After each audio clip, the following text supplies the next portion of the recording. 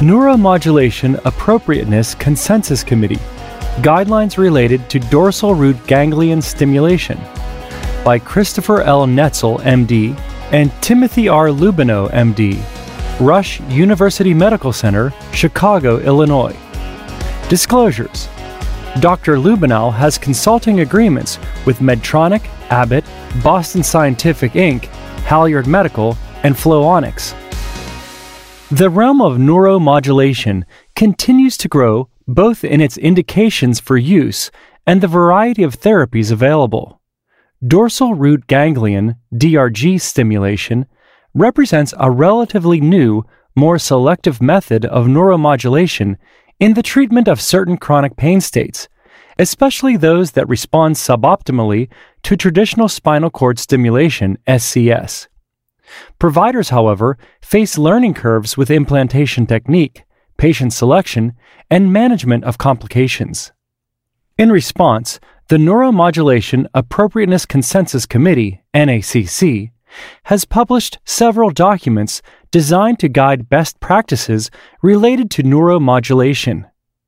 Its most recent publication is a set of guidelines specific to dorsal root ganglion stimulation that provide pain physicians with a prototypical model on how to rationally incorporate therapies such as spinal cord stimulation and dorsal root ganglion stimulation into clinical practice.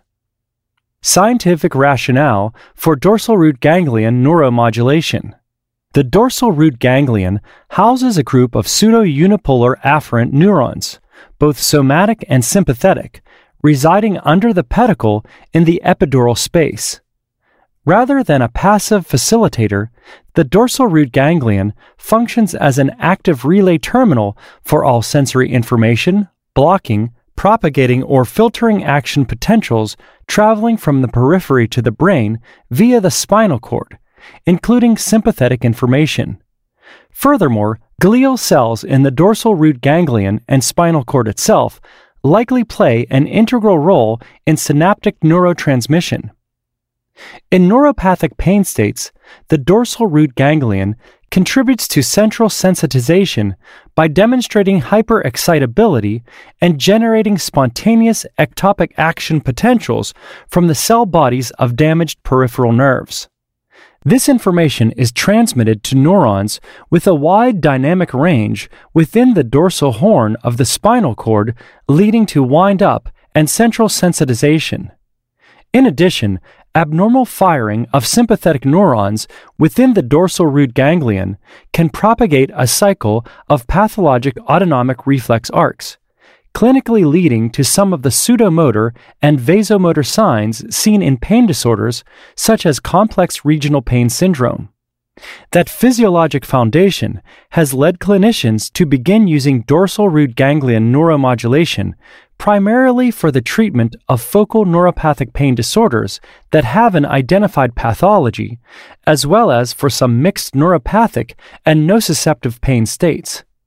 Interestingly, the dorsal root ganglion demonstrates a somatosensory distribution that may overlap several dermatomes. In this way, stimulating the dorsal root ganglion located at one level may affect that specific dermatome as well as the levels adjacent to it. This increases the number of lead configurations that may be effective for any given pain pattern. Dorsal root ganglion's benefits over spinal cord stimulation. Stimulating the dorsal root ganglion rather than the dorsal columns for the treatment of chronic pain confers several important benefits. First, relatively little cerebrospinal fluid surrounds the dorsal root ganglion, resulting in less current dispersion during electrical stimulation. This allows amplitudes typically less than 1 milliamp and pulse widths of less than 200 to 300 microseconds to be used effectively, compared with much higher energy requirements seen in conventional spinal cord stimulation, reducing or eliminating the need for recharging of the implantable pulse generator, IPG. Second, this property allows for paresthesia-free stimulation, which most patients prefer, and likely acts by a mechanism distinct from traditional tonic spinal cord stimulation. Third, stimulating the dorsal root ganglion specifically targets the sensory afferent neurons and spares the motor efferent neurons, providing a more specific pattern of neuromodulation compared with spinal cord stimulation. Keys to successful implantation. The physician implanting spinal cord stimulation stimulators should ideally have undergone training in a recognized, appropriately credentialed, high-volume center and performed a minimum of 10 cases as the primary implanter. This same requirement should ideally be applied to dorsal root ganglion stimulation, since dorsal root ganglion implantation is technically more challenging than conventional spinal cord stimulation. In addition, the Food and Drug Administration mandated that providers complete a specific training course sponsored by Abbott and proctored by leaders in the field of neuromodulation prior to implanting in clinical practice. Proper epidural needle positioning strongly predicts the ease and accuracy with which pain physicians implant dorsal root ganglion leads. Specifically, the proceduralist should position the needle such that the introducer enters the epidural space near the midline, with insertion of the lead into the dorsal superior aspect of the neural foramen. Most practitioners make superior and inferior S-shaped tension relief loops within the epidural space to buffer against lead migration that may occur with patient movement rather than using an anchoring device. Additional tension relief loops should be made in the subcutaneous tissue to further minimize the potential for lead migration. The number of leads indicated will vary by pain pattern. However, the IPG can accommodate a maximum of 4 leads. As with traditional spinal cord stimulation, the Neuromodulation Appropriateness Consensus Committee recommended creating the IPG pocket in the posterolateral flank or buttock ipsilateral to the needle entry site for the leads. If applied thoughtfully, dorsal root ganglion stimulation can positively affect the lives of some of the most challenging patients who present to pain clinics worldwide. However, until recently, a coherent framework for how new and existing neuromodulatory therapies might be intelligently implemented into clinical practice did not exist.